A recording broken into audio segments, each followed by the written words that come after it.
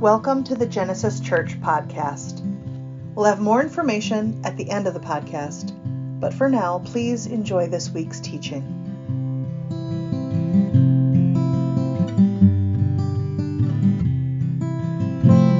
Good morning. I have a reading from Mark chapter 1, verses 21 through 28.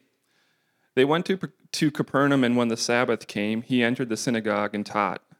They were astounded at his teaching, for he taught them as one having authority and not as the scribes. Just then there was in their synagogue a man with an unclean spirit, and he cried out, "What have you to do with us, Jesus of Nazareth? Have you come to destroy us? I know who you are, the Holy One of God." But Jesus rebuked him, saying, "Be quiet and come out of him." And the unclean spirit, convulsing him and crying with a loud voice, came out of him.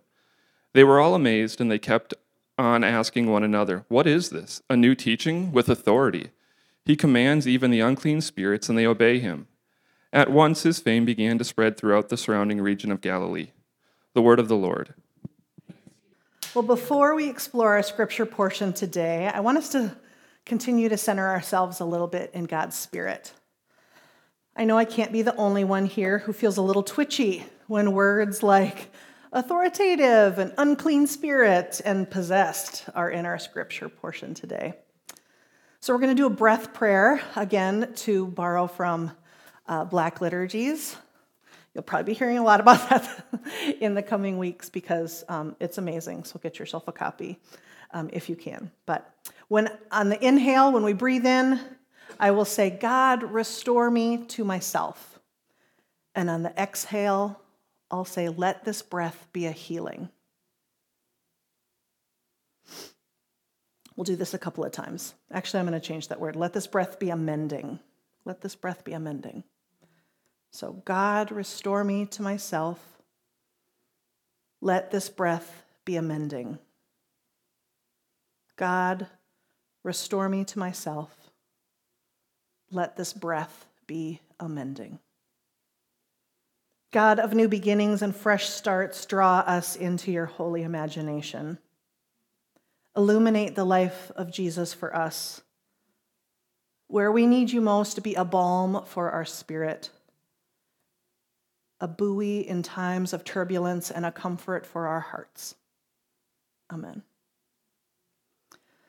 This fourth Sunday after Epiphany, we're still in this liturgical period where Jesus' identity is being revealed at the beginning of his ministry. In Mark's gospel, we kind of get a sense of urgency, and this first chapter is full of a lot of action and immediacy, because for Mark, there's no time to waste in telling this story.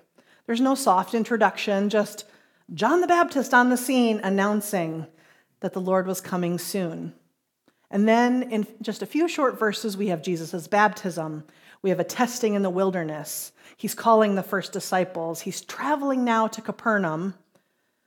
And after this verse, he's going to keep moving on and healing and teaching and performing miracles. Jesus is on the move. But within all of these stories, there's this underlying theme in Mark that his actions show what it means when the kingdom of God draws near. And friends, when the kingdom of God draws near, the people who encounter it are no longer the same. Our passage today has Jesus going to Capernaum. And when the Sabbath came, Jesus went to the synagogue and he began to teach. Verse 22, the people were amazed at his teaching because he taught them as one who had authority, not as the teachers of the law. And just then a man in the synagogue who was possessed by an impure spirit cried out, "What do you want to do with us, Jesus of Nazareth? Have you come to destroy us? I know who you are, the Holy One of God." "Be quiet," Jesus said sternly. "Come out of him." The impure spirit shook the man violently and came out of him with a shriek. The people were so amazed, and they asked each other, "What is this? A new teaching and with some authority. He even gives orders to the impure spirits, and they obey him." News about him spread quickly over the whole region of Galilee. So this is Jesus' first kind of public act of ministry, and it's a powerful one. Not only is he teaching in the synagogue with authority, You guys, this is where my mind runs off in a tangent when I read scripture, because I have all these questions and there are never responses for them, right? There's like not an answer. Because what was so different about Jesus' teaching? Was his tone different? Did he use different words? Was he invitational? Was he declarative in his speech? What was it? But he encounters a man who we're told has an unclean spirit, and he silences that spirit, casting it out of the man's body. And then, of course, now more questions arise. So how did this man get into the synagogue? Because according to Jewish law, his presence would have made that space and everyone there unclean. What happens after the healing, right? This big thing erupts in their midst. What does everybody do after that? Was this man restored to his community? How fast did news spread? What were the disciples doing while this was all going on? Were they super excited that they had dropped their nets and their jobs and ticked off their dads and ran after Jesus? Or were they feeling a little bit cringy at this very public exchange? And again, these are questions that pop up that like swirl in my brain that I can't have answers to. But what we can know that those encountering Jesus' words and actions, those folks were astounded and amazed. And this man was freed from whatever force was oppressing him. And from the very beginning of Mark's gospel, our gospel writer signals that no oppressive boundary will withstand the divine authority of Jesus. And Jesus has no credentials or influence here. He doesn't have any political or military power. He wasn't a priest. He wasn't a scribe. Frankly, he just had this strange cousin who ate locusts and then who just got arrested. And then he had this entourage of these 4 fishermen following him as he shows up in Capernaum. But somehow Jesus has this confidence that what is residing in his spirit and what he said and he did was from God. And that divine authority wasn't wielded to make himself more important. It wasn't wielded to get himself followers or subscribers. It wasn't used to get money or status or positions of power, but instead that authority was used to serve humanity. Mark structures the stories in chapter 1 to communicate who Jesus is and why his words have power. And Jesus' authority is shown both in word, in the teaching in the synagogue, and in action, in the removal of this spirit. And I imagine what it would have been like for the folks in the synagogue that day. Because people are just going to church, right? Like we go to church. Perhaps we come because of tradition or curiosity, ritual or obligation. Perhaps they arrived with a desire for spiritual connection. But what we do know is that they showed up in the synagogue that day.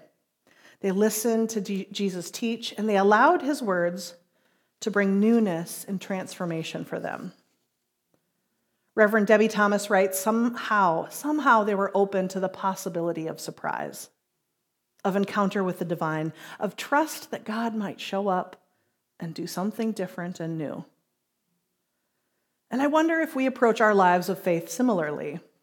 When we gather here today, do we anticipate that God might surprise us or move us or challenge us? When we gather with the people of God, or when we gather in nature, or when we're sitting in prayer, do we anticipate that we actually might experience divine presence? Perhaps it's too much to hope for at times.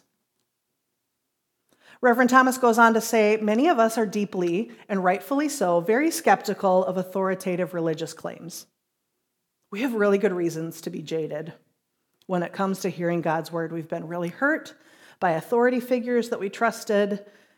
And given those realities, how do we still make space for Jesus to show up and surprise us?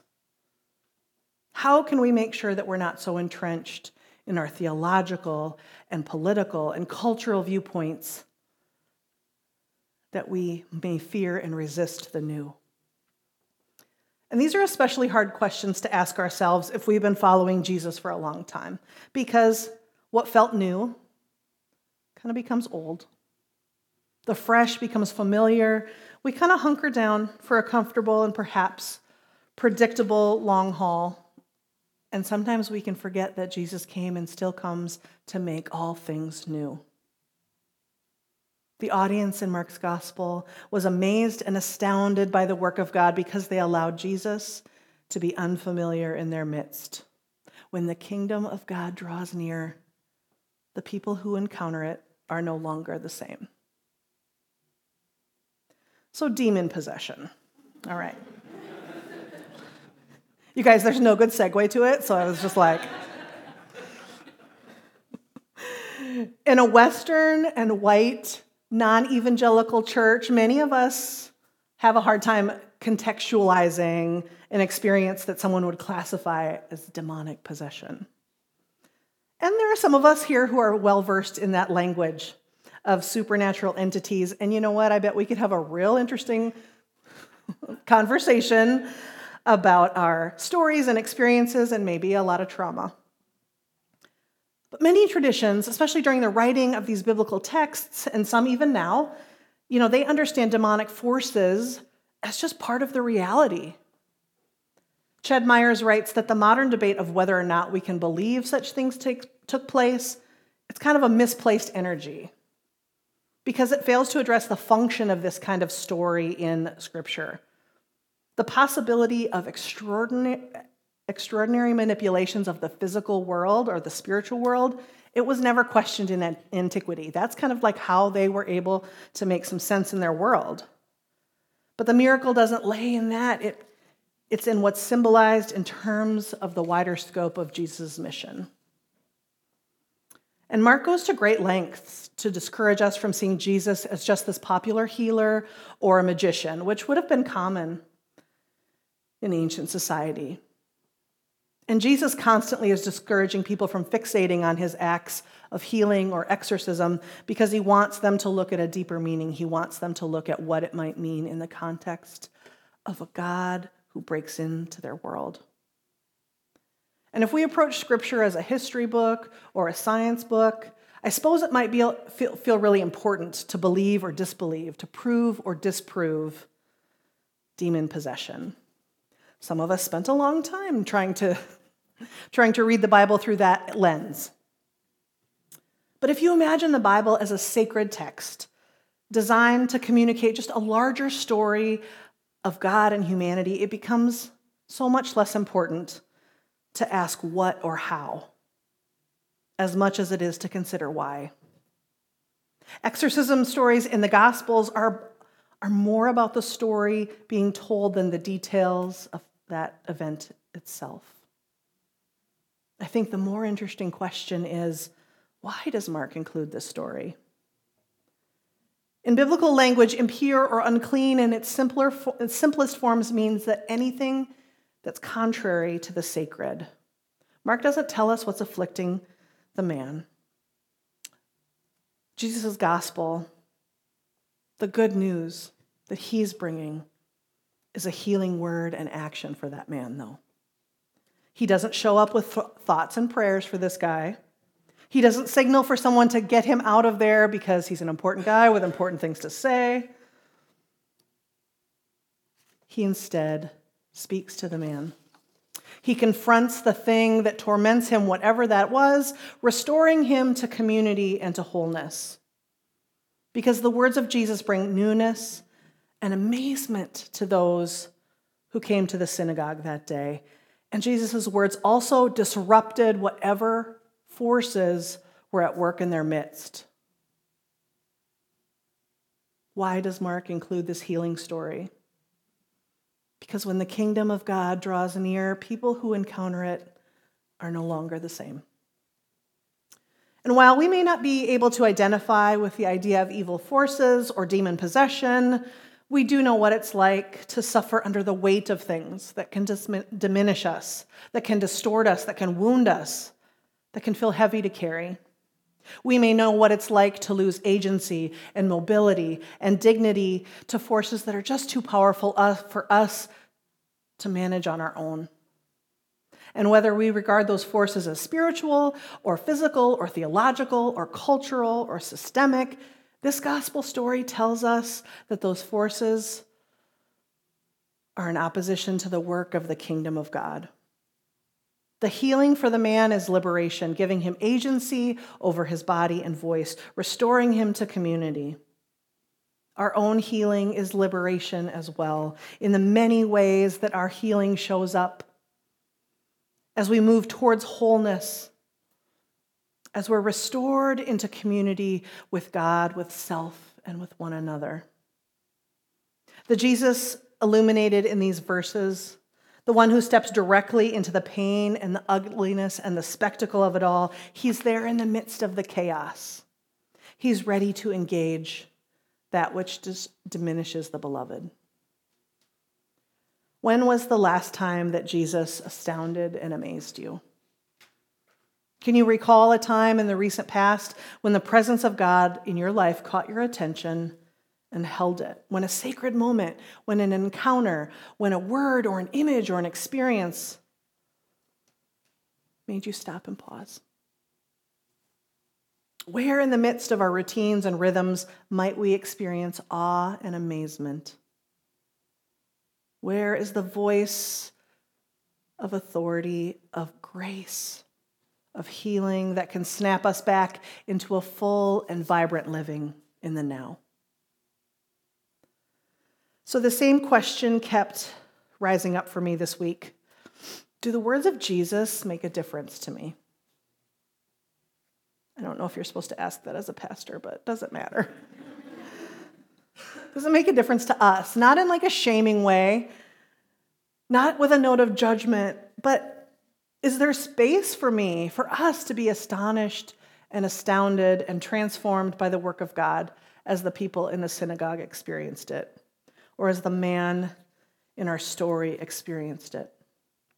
I kept pondering that question. Also, this weather makes it real easy to be kind of brooding and kind of like, what's it all about? And I kept coming back to this response, and I'm going to feel super cheesy the way I say it, but cringy, as my daughter would say. I really can't let go of Jesus. There are a lot of things I used to believe that are no longer useful in my faith expression. There are 2,000 years of interpretation and scholarly articles and opinions by Theo Bros to sift through. And there are terrible images and horrific actions taken by people and systems, all in God's name.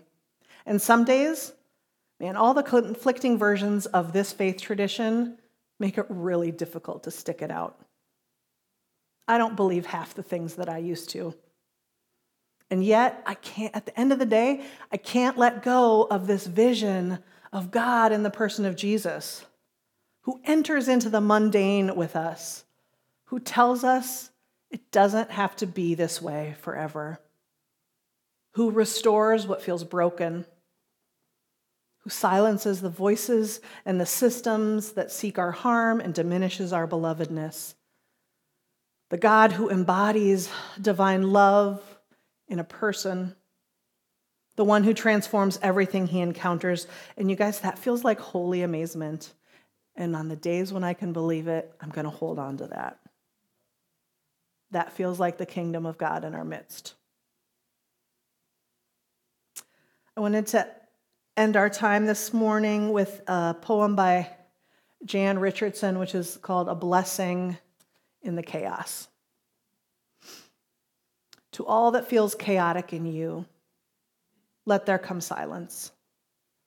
Let there be a calming of the clamoring, a stilling of the voices that have laid their claim on you, that go with you, even to the holy places, but will not let you rest, will not let you hear your life with wholeness or feel the grace that fashioned you. Let what distracts you cease. Let what divides you cease. Let there come an end to what diminishes and demeans, and let depart all that keeps you in its cage. Let there be an opening into the quiet that lies beneath the chaos, where you find peace you did not think possible, and that you might see what shimmers within the storm. Amen. Thank you for listening to the Genesis Church podcast. Our teaching team is made up of men and women who love asking probing questions of each week's scripture portion. Creating opportunities for our community to respond from wherever they are in their faith formation. We follow the Revised Common Lectionary and a church calendar because they anchor us in something which can hold us no matter what life throws our way. Our goal is to become ordinary apprentices of Jesus who are learning to love God, ourselves, and others wholeheartedly. If you have any questions or would like to connect with Please us, visit genesiscov.org.